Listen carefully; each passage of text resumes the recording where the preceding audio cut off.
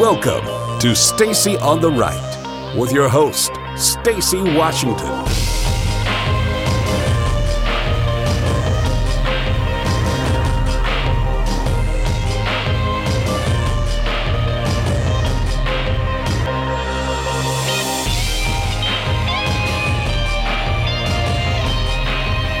Welcome to the show, everybody. Stacy Washington, host of Stacy on the Right here on American Family Radio and UrbanFamilyTalk.com.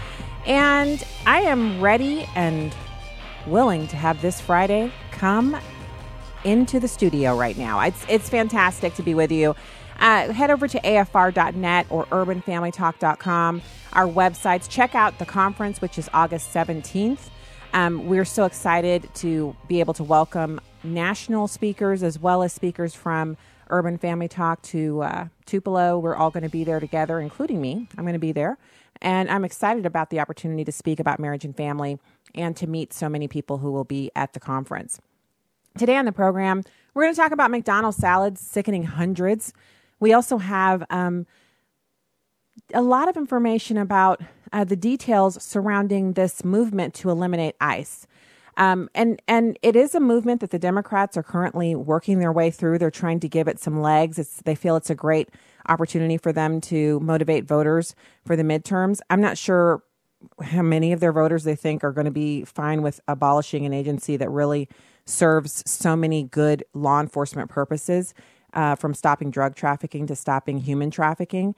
And we're going to be listening to some audio of Senator Tom Cotton on the floor, really taking them to task for this kind of craziness that they've been engaging in.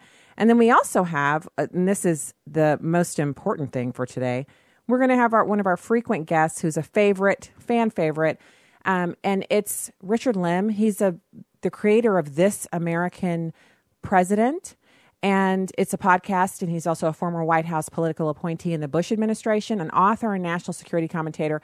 He's going to join the program in hour 2 and chat with us a little bit about foreign policy and what we're looking at with this whole Russian aggression thing. It's nothing new, but we still have to figure on exactly how will the Trump administration move forward. These are bad actors. Ding, ding, ding, newsflash. These are bad actors. These are countries in which we can't place a lot of credibility in their word, but they're also friends in that they've helped us before. When it comes to terrorism, Russia is an ally. So it's a weird mix, and there's nothing that can be done about that except to deal with the land as it lies. We can't magically create a new relationship, but we can work on improving the relationship that exists. So we're going to be talking about that as well. Right now, I want to get through a little bit of audio by Tom Cotton. He's talking about the Democrats and their sudden obsession with abolishing ICE. Now, what's important about this is that the Republicans have given all of the space required to the Democrats for them to put their bills forward. So if they want to have bills where they're on the record as not supporting ICE, they're free to do that. They're free to submit bills, and Paul Ryan will bring them to the floor. And when called on their obsession with ICE, they tend to crumble. So let's listen to Tom Cotton talk about this. It's number 2. I'd like to take this opportunity to express my support for the 20,000 men and women of Immigrations and Customs Enforcement. They work hard every day to keep drugs off our streets, to stop human trafficking, to protect our communities from gang violence, and yes, to enforce our immigration laws. Theirs can be a thankless job, but they do it with courage, dedication, and professionalism. So I, for one, want to say thank you. And I'd like to point out the overwhelming support that House Republicans showed for ICE yesterday, which stands in stark contrast to the contemptible display put on by House Democrats. On a simple resolution, merely expressing support for the men and women of ICE, only 18 Democrats voted yes. 8 skipped the vote, 34 voted no, and 133 Democrats voted present, which is the same thing as no. That's a pretty sad state of affairs. 34 Democrats condemn the men and women of ICE, and 141 Democrats don't even have the courage of their conviction. They don't even have the guts to vote yes or no. Because we all know Democrats, in their heart of hearts, want to abolish ICE. And that's the key here. But why? What purpose does it serve to have more lawlessness, to have more people's lives endangered, to have an increase in the trafficking of drugs? How does that help Democrats or Republicans? Drug dealers aren't asking people if they're Republicans before they take over neighborhoods and jump kids into gangs and force children to help them deal drugs. They don't ask. They don't have there's no questions about it. So when we are talking about this, I kind of wish we had more opportunities to have honesty from the Democrats, and that they would go on the record verbally so that everyone could understand what it is that they're doing. So he goes into it just a little bit further, and he really talks about this open borders fetish that the Democrats are engaging in. It's number 3. Those illegal aliens were responsible for more than 80,000 DUIs, 76,000 dangerous drug offenses, 48,000 assaults, 11,000 weapon offenses, 5,000 sexual assaults, 2,000 kidnappings, and 1,800 homicides. Yes, that's right. Almost 2,000 souls would still be on this earth, but for those illegal alien criminals. ICE's investigative arm also seized more than 980,000 pounds of narcotics last year. These men and women are on the front lines of the war on drugs and the opioid crisis in particular. Do the Democrats really believe we should put all these efforts on hold? This call to abolish ICE is so irresponsible that even some Democrats, those not running for president or beholden to the radical left, are speaking out against it. Jeh Johnson, President Obama's former Secretary of Homeland Security, has said it's not a serious policy proposal and would compromise public safety. He's pointed out that even those who opposed the Vietnam War wouldn't have demanded that we abolish the Department of Defense. Eric Holder, President Obama's former Attorney General, has said, I don't think that substantively or politically that makes a great deal of sense, calling it a gift to Republicans. And Sarah Saldana, who ran ICE under President Obama, has called it nonsensical. But perhaps the most insightful comment came from former Senator Joe Lieberman of Connecticut. He said, this makes no sense unless you no longer want any rules on immigration or customs to be enforced. And that, I would contend, is the whole point. And that is the whole point. When he says almost 2,000 Americans would still be here if not for illegal immigrants coming here and killing them, that has to be one of those situations where you kind of just sit back for a second. Whoa, we're not talking about an insignificant number of lives. Remember, when we have a mass shooting, and my heart always goes out to the victims of mass shootings, and it's always just a horrible, crushing weight that you feel when you hear that people have been shot in a mass shooting, whether it's, in a regular public place, and especially when it's at a school and it's innocent kids getting gunned down. But the numbers we've never had a mass shooting where almost 2,000 people were killed. And God forbid, I hope we never do. If we get that upset over the smaller numbers in mass shootings, and we have had some significant numbers, but never in the thousands, then where is the outrage over almost 2,000 people being killed and the untold thousands of people who've been raped, shot, but not killed, cut, stabbed, and otherwise wounded by this phenomenon that we're experiencing, which is illegal immigration?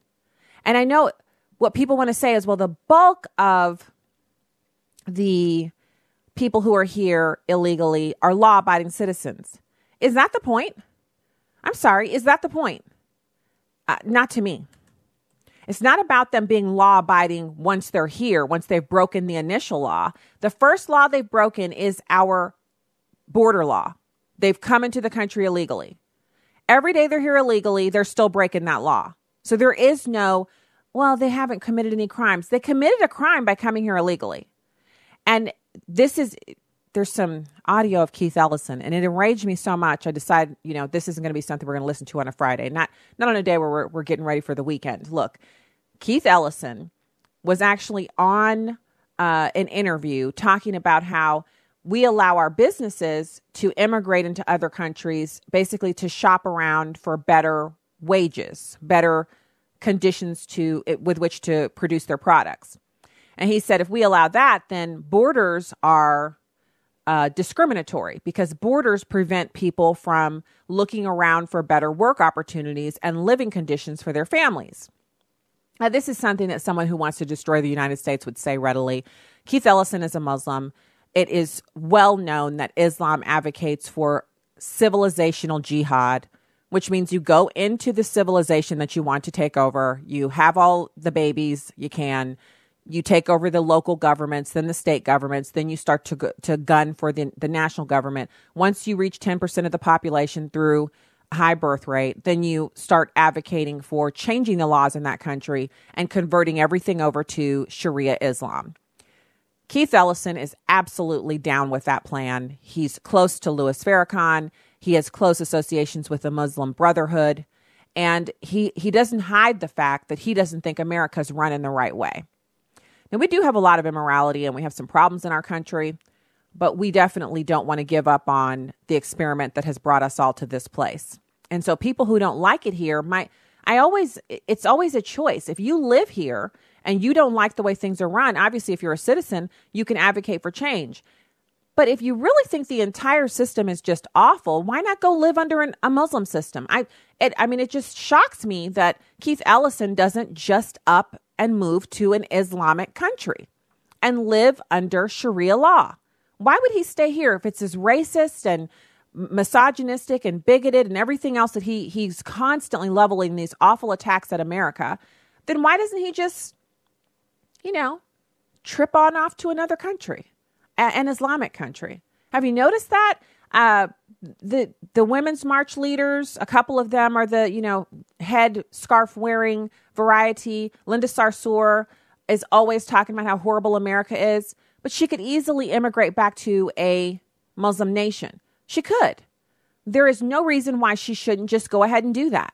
But she's not going to, because it's more fun for her to make a living here, basically spouting off nonsense and calling herself an activist and acting as if she hates America, when in reality, the kind of attitude that she displays would get her, one of those billy club beatings by the religious police if she was in Saudi Arabia, where coincidentally the women just got the right to drive. Now, I drove there, I won't say how many years ago, but when I was there on active duty, serving during a temporary duty assignment, as long as I had my uniform on and I was wearing my hat that went with my uniform, I could drive. So our commander for our little unit, he had a Jeep, and he would send me off. I need you to go back over here. I need you to go there. And this is before GPS and all that stuff. So I had to figure my way out. So I would drive to and from and do whatever he asked me to do. And sometimes he'd say, here's the keys to the Jeep. You want to, if you want to run out and it's the end of the day, I'm riding with so-and-so. And I would use the Jeep. I'd drive off of the military installation there. It was an air base. And I was just driving around Saudi Arabia just as hunky-dory as you please. I could do that because I had a green ID card and command sponsorship by the United States military. I could do that because I was an American citizen, and my American citizenship is recognized by Saudi Arabia, which means I had rights and privileges that were afforded to me by the Constitution that literally reached out across, I don't know how many thousands of miles between Eglin Air Force Base in Florida and Riyadh, Saudi Arabia. I don't know how many miles it was, but those rights and privileges followed me around because I had a little plastic card that represented what the Constitution enshrined as my rights anywhere that I go. We have people who are playing a dangerous game. They want to make it seem like in a country where they can say anything and be anything they want, that this is the worst place on earth, but they're not willing to go to those worst places on earth and say those same things because they enjoy their freedom too much. Hypocrisy of the highest form. We'll be back with more right after these messages. You stay there.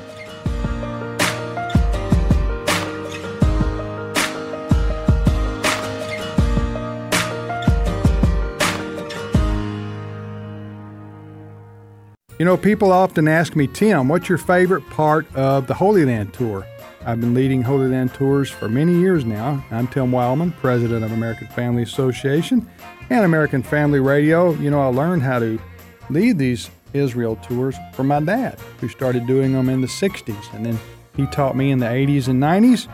And now my wife Allison and I lead these tours annually to Israel. And we love going because we love seeing people's eyes when they see things such as the Sea of Galilee and the Jordan River and the Garden Tomb and the Wailing Wall. See all these things for the first time, and maybe the last time in many folks' lives, because this is a bucket list trip. We're going to be going in March. If you want a brochure sent to your mailbox, give us a call at 800-FAMILIES, 800-FAMILIES, option 5, and we'll send you a brochure. If you want to go to the website, everything's there, twholyland.com, twholyland.com. Hi, I'm Crawford Loritz with a legacy moment. I recall some years ago driving past a small storefront church in a crowded urban area. I was struck by the name of the church. It was called the Holy Ghost Headquarters. I sort of smiled, and I remember thinking, I didn't realize that the Holy Spirit had a headquarters this side of heaven other than in the hearts of the followers of Christ.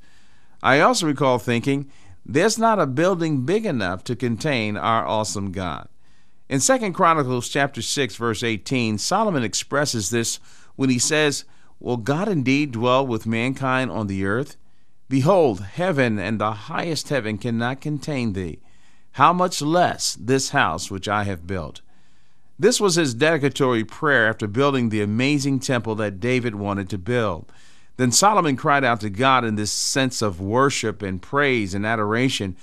But in his prayer, he was also reminding the people there's not a place big enough to contain God, and that he would come and dwell in this little place, making his presence known to us, is awesome indeed. We should all be filled with awe that God would dwell with us. Our minds should almost be blown that God, the God of the universe, chooses to reside inside our hearts. We need to focus on his magnitude, his greatness. We need to be, in a word, big God people. God in his greatness lives in us, and there is nothing that he cannot do. We should also realize that none of us have a corner on God. God is great. He's magnificent. He's beyond our imagination and our ability to comprehend. Well, here's what I want you to remember today. Ask God to help you to appreciate how enormous he is. This will produce humility in your heart and great faith in your soul. Legacy Moment is a production of Moody Radio, a ministry of Moody Global Ministries. Welcome back to Stacy on the Right on Urban Family Talk. The president has consistently been briefed on this issue. He understands that the Russians have interfered in our elections. He frankly understands that's been going on for an awfully long time. It wasn't just the 2016 election. Somehow America seems to forget the history of Russia's efforts to undermine Western democracy for decades now. It gets confused because there are those who want to make a partisan case out of this with respect to the Mueller investigation.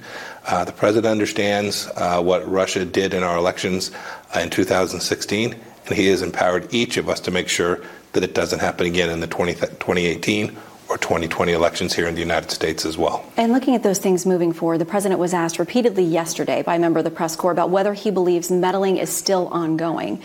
He responded, thank you, no. The White House says he was saying no to any further questions. Do you believe Russia is still meddling in our elections? I have great confidence that the Russians will try and undermine Western democracy in 2017, 2018, 2019, and for an awfully long time. It is our responsibility as leaders of the United States government to do all that we can to deter them from interfering with us, not only in our elections, but more broadly as well. That was Mike Pompeo speaking about the Russian interference in U.S. elections, and he's right. It's been happening for decades. And I want to point out to you, and welcome back to the program, at Stacy on the Right on Twitter and Instagram if you want to check me out online. I want to point out to you that this is something that as far as recently as the 2012 presidential election cycle, during the campaign, you have Mitt Romney making comments during a debate with then President Obama. And he's saying, it's interesting.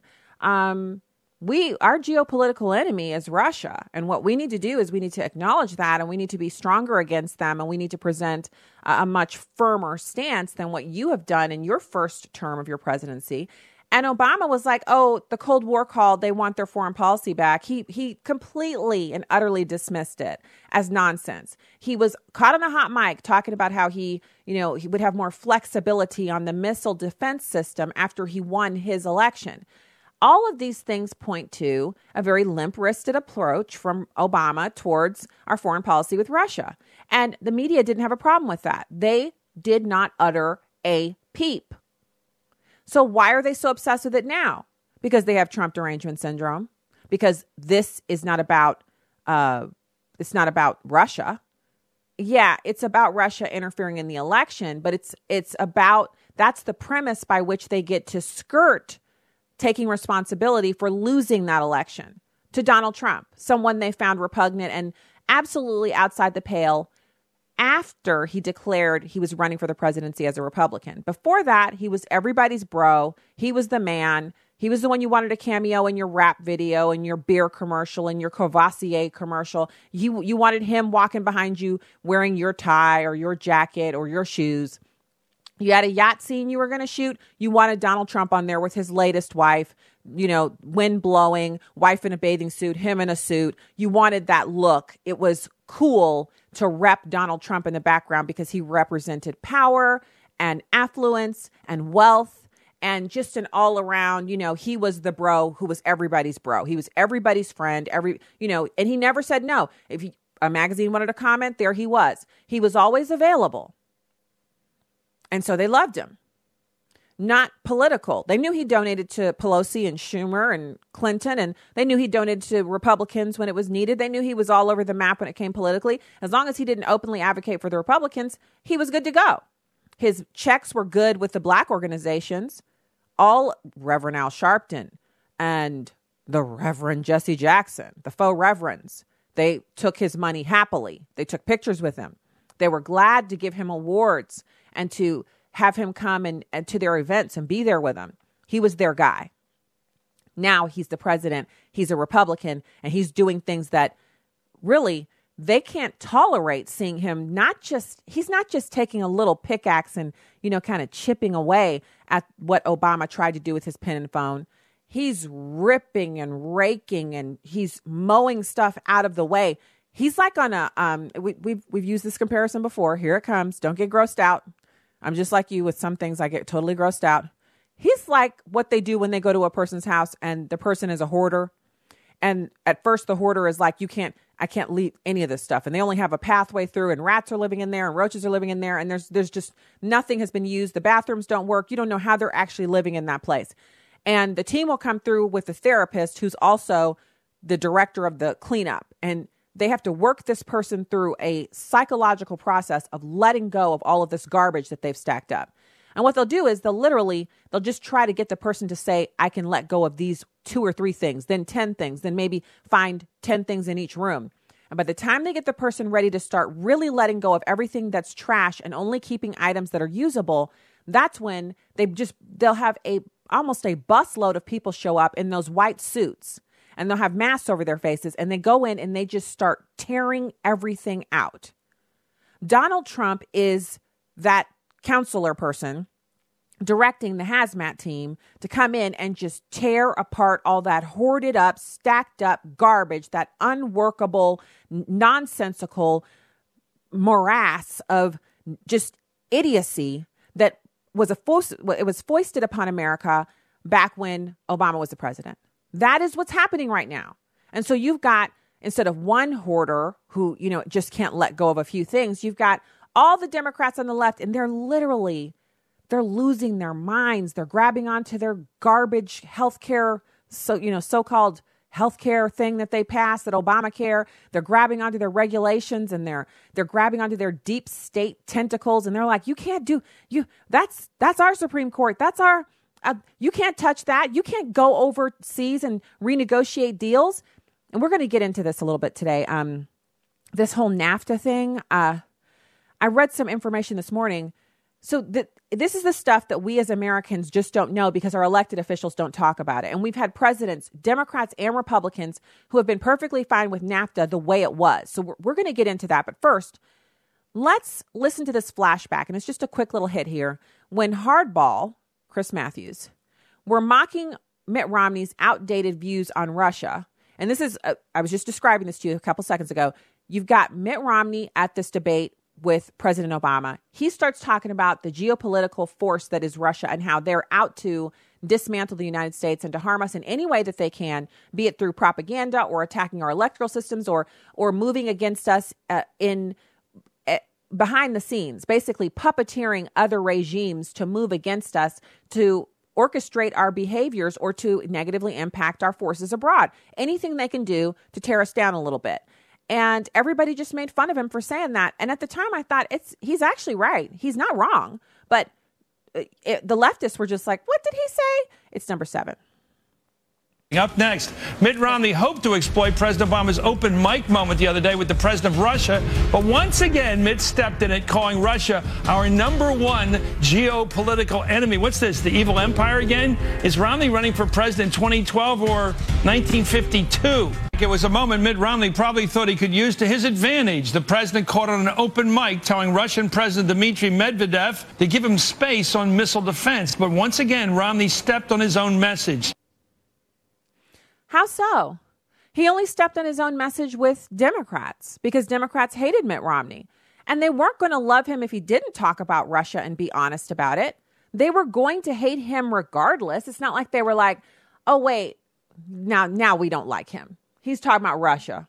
Now we don't really like him. No, they were trumpeting Russia and defending Russia. And, they just couldn't get enough of Russia. They could not get enough. It was just like, those are pals. They thought it was cool when Barack Obama and Putin were like fist bumping each other and having a good time, enjoying each other's company because it was Obama. Whoever Obama liked, they like. Remember how it was in high school where a couple of the people would basically determine who everybody liked. And if they decided to ostracize someone, then everyone would ostracize them except people who, had spines and could think for themselves. It's kind of like that with Obama. Whoever he likes, well, we like that person. They're just the best. Whoever he doesn't like, that's someone who's a racist and a bigot. He's now, Barack Obama, overseas, running around telling people he doesn't like the way men are behaving. Who asked him? Like, he represents all men. I want to see him say that to the face of a Marine Corps combat veteran, not as former president of the United States, check out my secret security and my Secret Service, but as just Barack Obama, wearer of suits and mom jeans and, like that. If he's really mad at all men for what reason we don't know, I see the way men are behaving and I'm really annoyed. Like we care. What man out there is sitting up thinking, well, I better not say this or I better not like that. Barack Obama might not like it.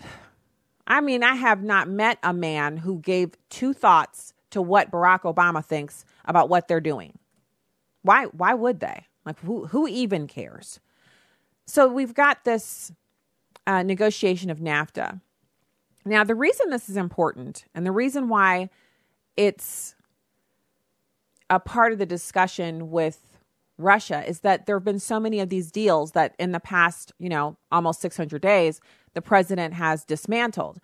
TPP was actually a means by which American sovereignty could be skirted through these so-called panels that were a part of the Trans-Pacific Partnership. The panels could determine whether or not a business was operating within the parameters of the partnership, and they could tell businesses what to do, what products they could or could not make so much of.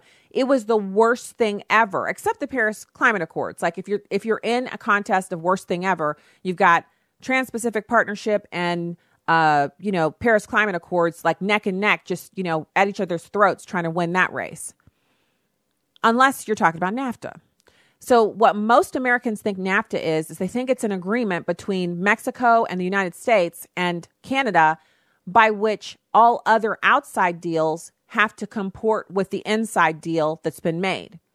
What it is, in reality, is it's a mechanism by which Canada and Mexico have other countries like China and Russia and any other country that, Japan, any country that makes vehicles or anything that we used to make here in the United States in droves. and they can't ship it directly into the United States at a very low cost, the parts, and assemble the parts in the United States because our workers expect to be paid too much. So they ship the parts into Mexico.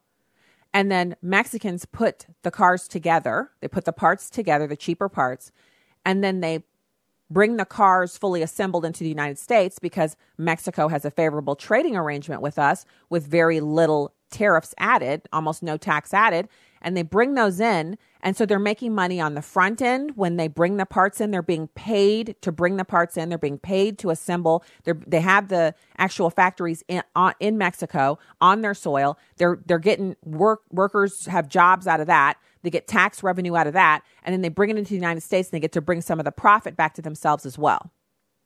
Now, in the EU, their deal that they have, whatever deal they have standing within the EU, outside actors who want to make deals with individual companies within the EU have to respect those same deals. So whatever tariff exists within the EU or whatever unfavorable activity there that one country has going outside towards bringing in any product also exists with any outside actor for any of the other members of the EU. I mean, it's a really fascinating thing that most Americans don't understand this. So when you hear people stumping and talking about, well, we need free trade. Do we?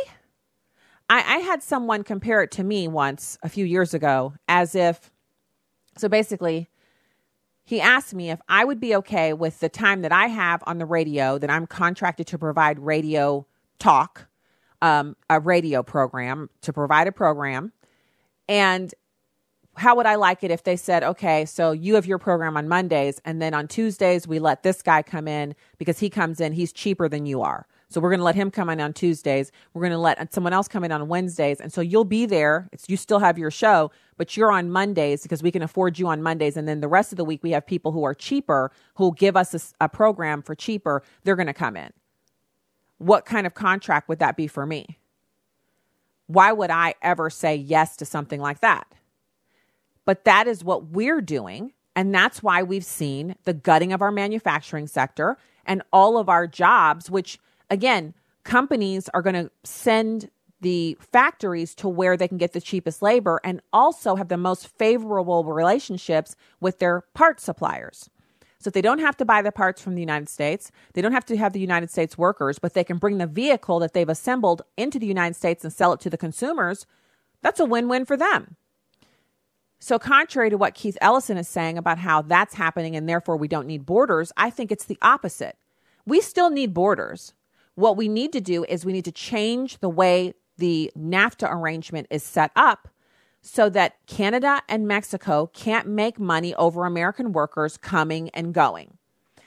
Understandably, the minute the president starts talking about renegotiating NAFTA, you see people spinning in the street and, it's like they have a demon inside them and they need to be exorcised. They're losing their minds, giving all of the reasons why it just can't happen. We just can't let him destroy NAFTA. We can't let him make some kind of deal or do something, we can't do that. And here's the cake taker. Yes, we can. In fact, it's not just yes, we can. We must. We must have President Trump renegotiate NAFTA and, if need be, create individual agreements, one with Canada that would be between us and Canada and it would be none of Mexico's business, and one between us and Mexico that would be between us and Mexico and would be none of Canada's business. And then anybody else who's coming and trying to bring products into the United States would no longer be able to land their products in Mexico or Canada and then circumvent the rules and regulations that we've implemented to protect our workers. And please miss me with this talk about we don't want protectionism. We do. What do you do with your family? You don't call it protectionism, but you put everything on the line to protect your family, don't you? Your assets, your home, your vehicles. You do that because you care about your family and you want to see it succeed. We care about America and we want to see America succeed. There's no shame in that. It's not racist. It's not bigotry. It's just good common sense. When we get back, we're going to have more radio for you. 866-963-2037. That's 866-963-2037. You can get in the call queue if you'd like here on this wonderful Friday on Stacey on the Right.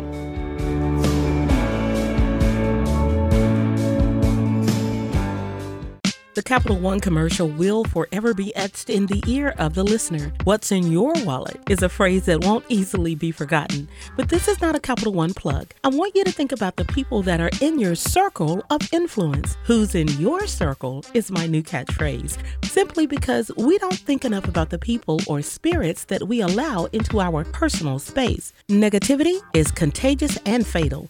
Misery loves company, and it's fatal to your hopes and dreams. I think we all know someone who, no matter what good has happened, always has something negative to say. Ugh, that really bothers me. That bad attitude and that pessimistic spirit will only cause you to do the same. There's no room for doubt, especially if you're believing God to bring that vision to fruition. Now, this is not a license for you to be mean. It is, however, a license for you to assess who's in your circle and make the necessary adjustments. With a heart for the urban family, I'm today's urban woman, Tony Johnson. Connect with us at urbanfamilytalk.com.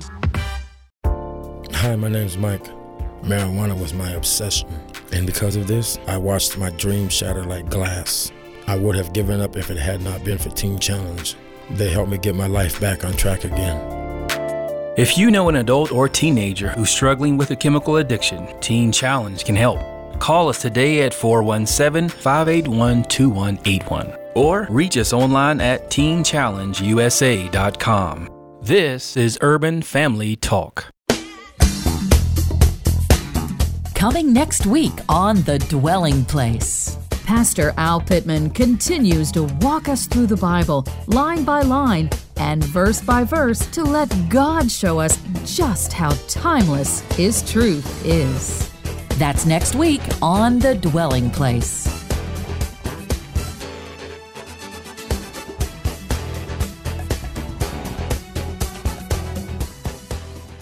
This week during our family worship time together, when we turned to the scripture, I was sharing with my family, and we were discussing the scripture that says, do not be conformed to this world, but be ye transformed. And I was explaining the whole caterpillar to cocoon to butterfly process. My son said, he's 6 years old, Daddy, I get it. We're like the caterpillars. God provides the cocoon, and God's desire all along is, even though we're in caterpillar form, is for us to become butterflies. And then look what he said. But you know when we get into trouble, Daddy? When we try to move from caterpillar to butterfly and we skip over God. And when you try to skip over God, you think you have your wings, but you fall flat. Tune in to the Hamilton Corner, weekdays at 5 p.m. Central on Urban Family Talk. And I had to tell you, I had to fight back tears in the moment, because I'm saying, oh, Lord, he's getting this. Welcome back to Stacy on the Right. Trump derangement syndrome has officially come to the Senate. The hatred for the president is so intense that partisans would rather risk war than give diplomacy a chance. Does anybody remember that Ronald Reagan sat down with Gorbachev and we lessened the nuclear tensions? We need to still have those openings. Nobody is saying or excusing Russia's meddling in our elections. Absolutely. We should protect the integrity of our elections. But simply bringing the hatred of the president to the Senate floor in order to say, we're done with diplomacy, we're going to add more sanctions and more sanctions. You know what? I would rather that we still have open channels of discussion with the Russians. So that's Rand Paul speaking on the floor of the Senate, and he has been really ripping into this. I think he's had enough. He's really been tired, and I think he's just ready to just let some folks have it. And he's really being almost too nice about it. We have a problem when America's government is so completely mired in partisanship that nothing can get done. And I'm not talking about new laws and legislation, because I really feel like they should take a six month moratorium on passing new legislation and go through everything and just eliminate everything that's a duplication, anything that's unworkable, anything that has to do with agencies that no longer should exist because they are past their expiration date. They should do a cleanup.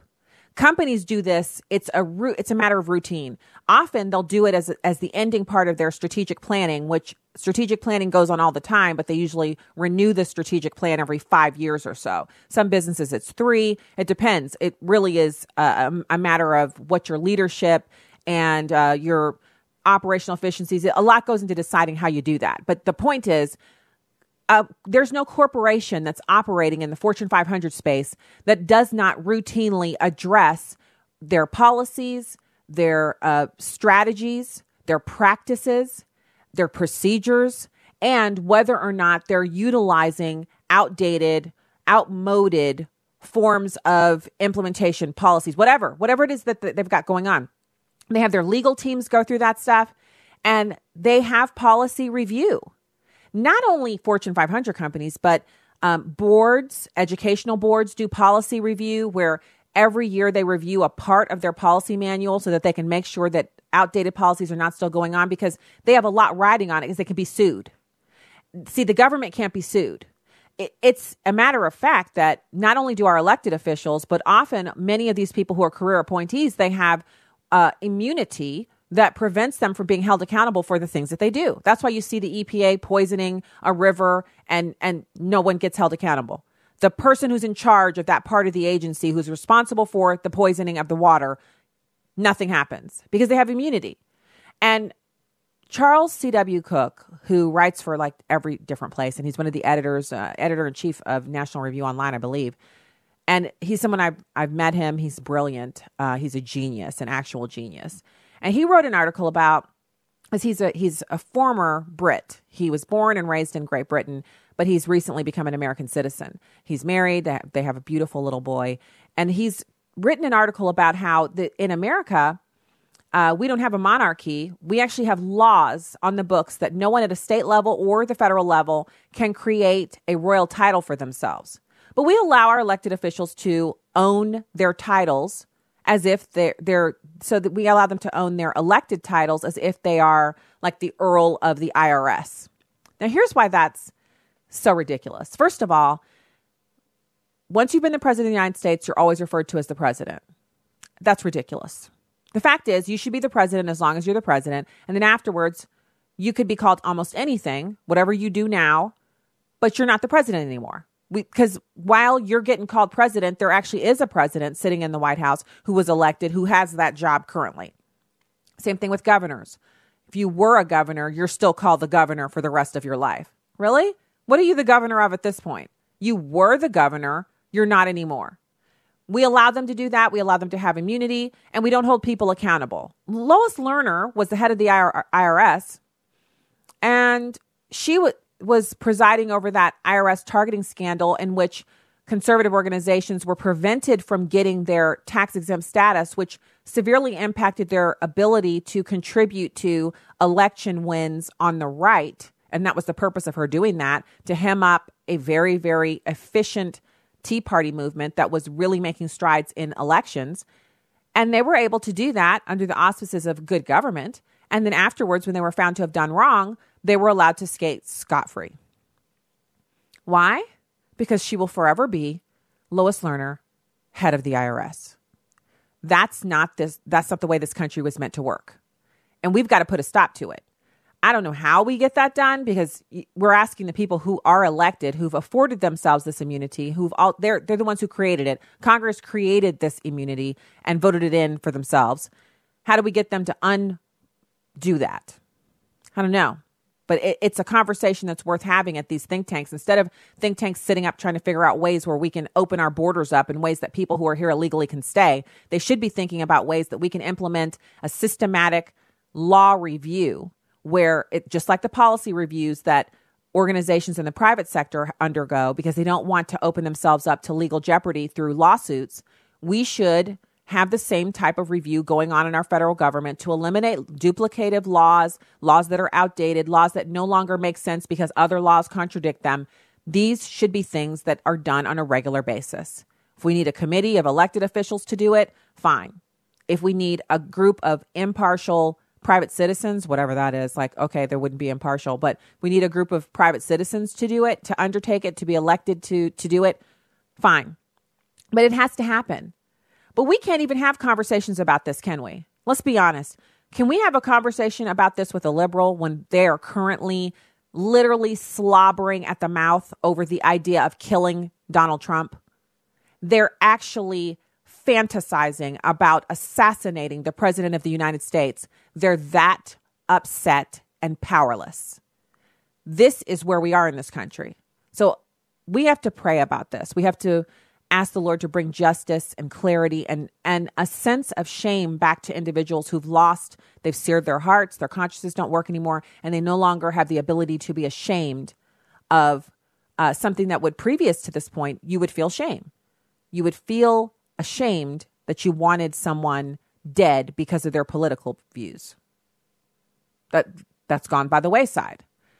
We have to do that. And then I want to turn to a breaking news story out of Missouri. And, it is just, it's terrible. It's the accident that happened with one of the duck boats. So if you are not aware of what a duck boat is, it is, first of all, they're old military vehicles.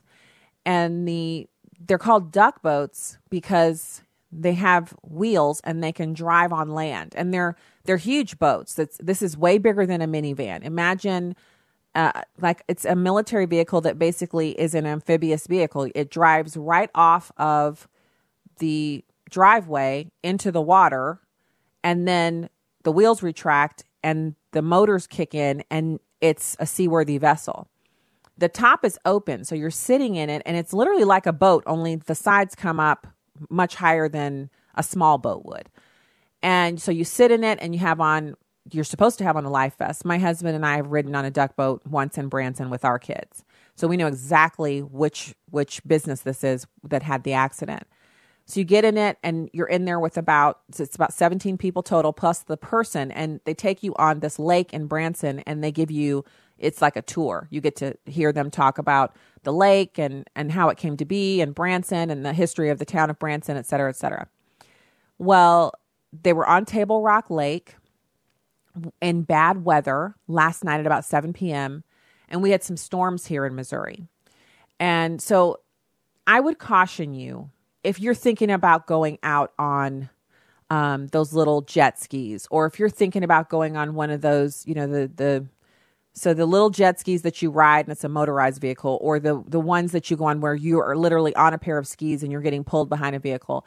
If it's raining at all, if it's thunderstorming, it is not a good idea to go out. So if the person who's selling you the ride is not giving you any warning about the storm, you'd say, okay, they care a lot about whether or not, they have accidents and they're trained in what the condition should be. But you also have to use your common sense. The person might just really want to have one more duck boat sail, one more boat ride before the end of the day.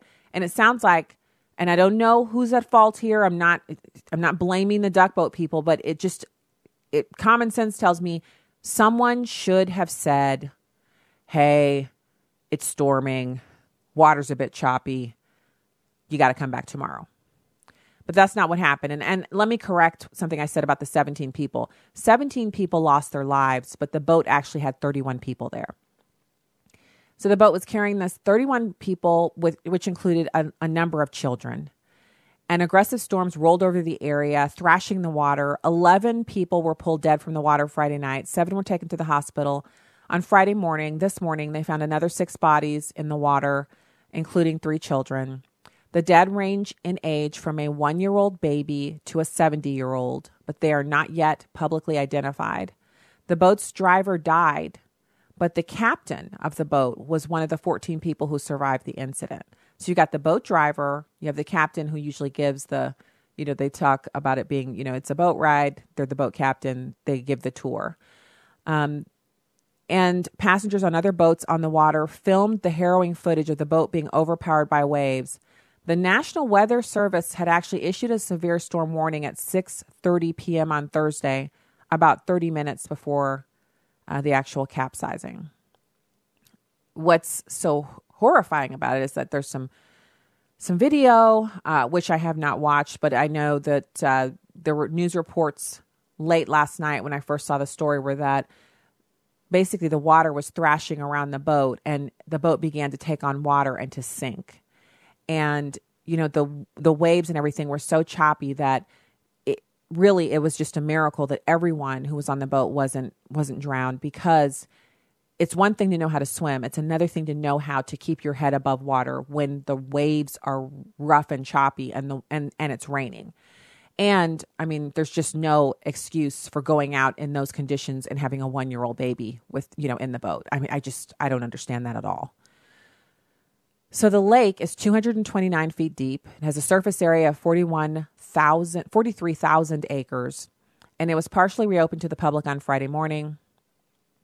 Authorities are now working to bring the boat wreckage back to the shore to investigate why it failed. This particular duck boat actually did have a roof and side windows, so it kind of looked like a duck bus, if you will. So I just encourage everyone in the listening audience that we have to pray for God's mercy and for the Holy Spirit to be with the people who have lost their loved ones in this horrible accident. They were obviously on vacation, and this is just it's a sad moment for the town of Branson and for Missourians, and especially for those who've lost loved ones here. There are other details here. And Governor Parson, the governor of the state of Missouri, has weighed in. He said, needless to say, the things that have occurred in the last 24 hours, it is a sad occasion with lots of families involved. Some of the victims were on vacation in Missouri from other states, and the authorities are now trying to contact all of the victims' families. And if you are not familiar with Branson, it is this little town that has grown into a tourist mecca. And so a lot of people will talk about the live shows that they have. They have these country and Western shows, and they'll often have, think of it as the Midwestern Las Vegas, but without the prostitution and all that stuff. So there's a lot of, there's Wild Woody where you can ride, it's a wooden go-kart thing. The entire thing's made of wood, and you literally ride your go-kart all up and down these spirals, and you can go fast and you can race with other people, and they have 2-seaters, so you can have your kid in the passenger seat and you can drive if your kid's too small to drive. They also have, like I said, the live shows that you can go and watch, and they have a lot of fun, like water park attractions, mini golf, the duck boats, tons of restaurants. And so it's a fun place to go. If you're looking to drive someplace and you don't want to drive all the way down to the beach, and you live in Missouri, or if you live anywhere within driving distance, really, it's worth it. And you can stay in not just a hotel, you can also stay in their timeshares. They have timeshares in Branson. So you can buy one or you can rent one and stay there. And it's an affordable family vacation, and it's very popular. So we've been with our family a couple times, and we did the duck boat ride. It's like a rite of passage. When you go to Branson, what are you going to do? You're going to drive the go-karts on Wild Woody. You're going to do they have some bungee jumping and stuff like that, which we didn't do. They have trail rides. You can ride these amazing vistas, Missouri vistas, on these trail rides, because you go up a very steep hill on a narrow little path on your little horse. And as you look over, you can see amazing views of, kind of valleys and mountains and everything in Branson from the trail ride. So there's a ton of fun stuff to do there. It's a resort town, which makes this all the more harrowing for these families because they were just there to have fun. And this is a tragedy. So let's keep these people in our prayers. They need it. They're in need. And that's the first hour of the program. So we'll be back. We'll talk about this McDonald's food poisoning thing. We'll take your calls. We'll have a whole lot more fun in hour 2 of Stacey on the Right here at American Family Radio and Urban Family Talk. Keep it here.